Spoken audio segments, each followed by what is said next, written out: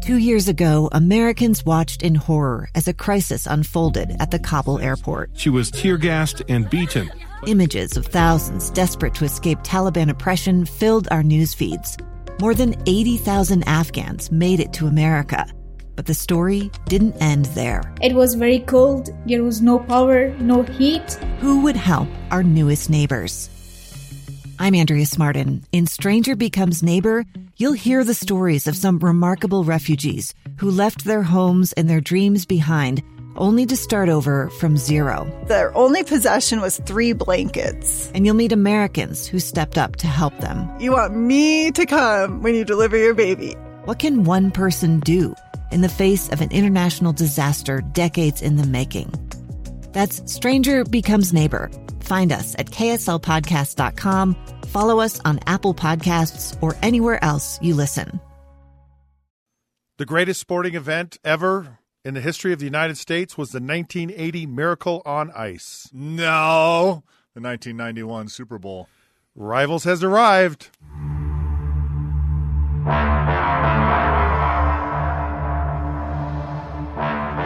All right, welcome to another edition of Rivals. Scott Mitchell and Jason Buck here. And, of course, recently the anniversary of the Miracle on Ice. Do you believe in miracles? The call by Al Michaels when the U.S.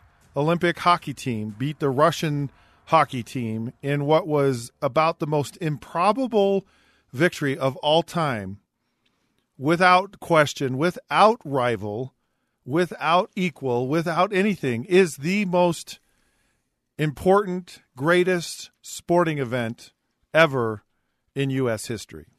No. That was a great game, but you know what? In Washington Redskin country, is the greatest winning Super Bowl team of all time was Super Bowl 26, Washington Redskins, Joe Gibbs. The whole thing, it was the greatest moment of all time. It was special. To who? Catch your breath. Yeah.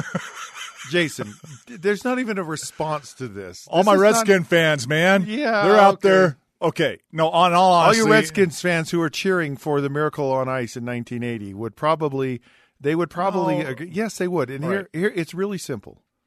It's really simple. We as sports fans love the underdog.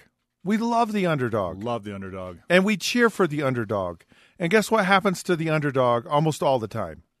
They lose. Almost all the time. The underdog always loses. So we agree on that. I mean, the underdog America loves the underdog. That's why actually I got to back up and say. We started as underdogs, Jason. We were this little colony. We were a colony. Oh yeah. We were just a bunch of misfits. That had people to that defeat were the greatest empire in the world. It wasn't supposed to happen. It shouldn't have happened. And both of our families were part of that as we and it happened. Out. And it's the same thing, and we love that story. It's ingrained at us in us as Americans. We love that story. Love that story. So when you have the greatest underdog opponent, which I was a part of. I got to go back because Super Bowl 23. How in the world were you a part? Cincinnati Bengals were the great underdog against the mighty San Francisco 49ers and Joe Montana. What does that have to do? Everybody's all for what does that have to do with 1991? Montana and the Niners. Well, yeah. And we're the little Cincinnati Bengals. You know, the funny thing is, I couldn't cheer for the Bengals that year. What? I couldn't. I was like, I remember Jim Breach kicking the field goal to watch the Bengals go ahead, and I'm like, Jim Breach could be the player of the game. game. Going to be the MVP of this Super Bowl. That's because the announcers don't know what the heck to do. And that was a defensive battle royale. No, that should have been a defensive player. Should have been because I think he kicked about 9 million field goals in the game. We were ahead 3-0 at halftime. The whole point is, a the thriller. Beengals weren't an underdog. Dude, it was a huge one of the big games that built the NFL. The Bengals weren't an underdog in that game. People weren't behind. I'm sorry to tell you. San Francisco was the big market city. They had all the publicity behind them. Going to the game, I still remember the big speech from Dick LeBeau. Everybody, you loved Dick LeBeau. Jason, everybody loved. They loved the 49ers. They loved the Niners. It's not like the we Patriots knew that and Tom Brady. The officials were going to give the Niners all the calls. The calls would go against us. We knew that going into the game. We'd have to overcome so many more obstacles to win it. And we were going to go in there. Jason, I mean, it came right down the last wire, and it still kills me to lose in the last seconds to Montana. Nobody wanted the Bengals to win. Hey, Cincinnati country did. No, Who Dey? I don't know that they. Who even, Dey? I know that they even. I don't know who Dey. Whatever they don't. You play at Cincinnati. Who they don't want. I know. Who they going to beat? That's them why Bengals. I'm saying this is because no one ever wants the Bengals to win, dude. Not even the Bengals. Not even their fans. There was. Yes, Look, they do. They can't even be fans anymore if they win. It's they're improbable. hurting out there right now. But when we were there, it was. And that game, dude, put the NFL was one of the big games to put the NFL on the map. Okay. It helped develop the league. It was so big. You got to calm down because you're just lost. Okay. Let me help you. Okay, I'm reminiscing. We started out really nice with this whole underdog theory. Yeah, so I went to the underdog. Yeah, and then you went to like way down a rabbit hole.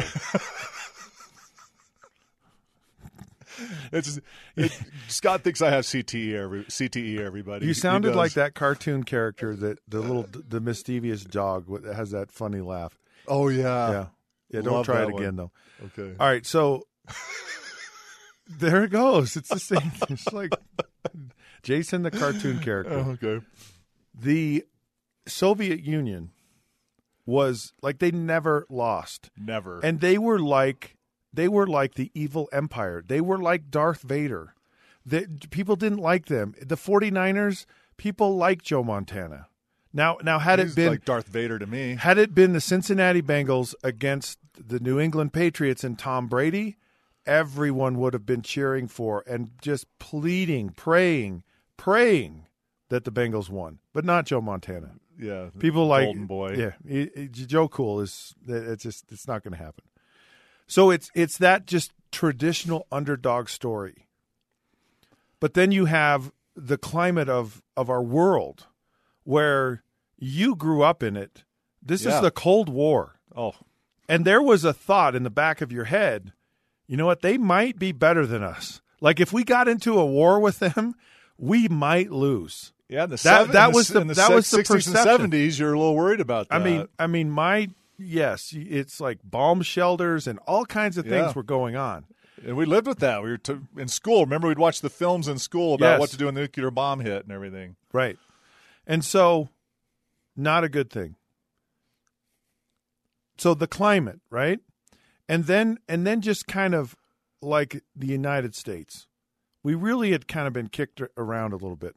There was inflation. There were gas lines. Yeah. We just, Yeah, it was the 20% inflation of Jimmy Carter there at the end. Yeah, it was not a good thing. It was tough times. It was not a good environment at all. So all of these things combined, and then the stage that it's on. And I understand the Super Bowl is a big deal. The Olympics are a really big deal. It's a world stage. It's a world stage. It's not just the United States of America. It's the United States of the world environment.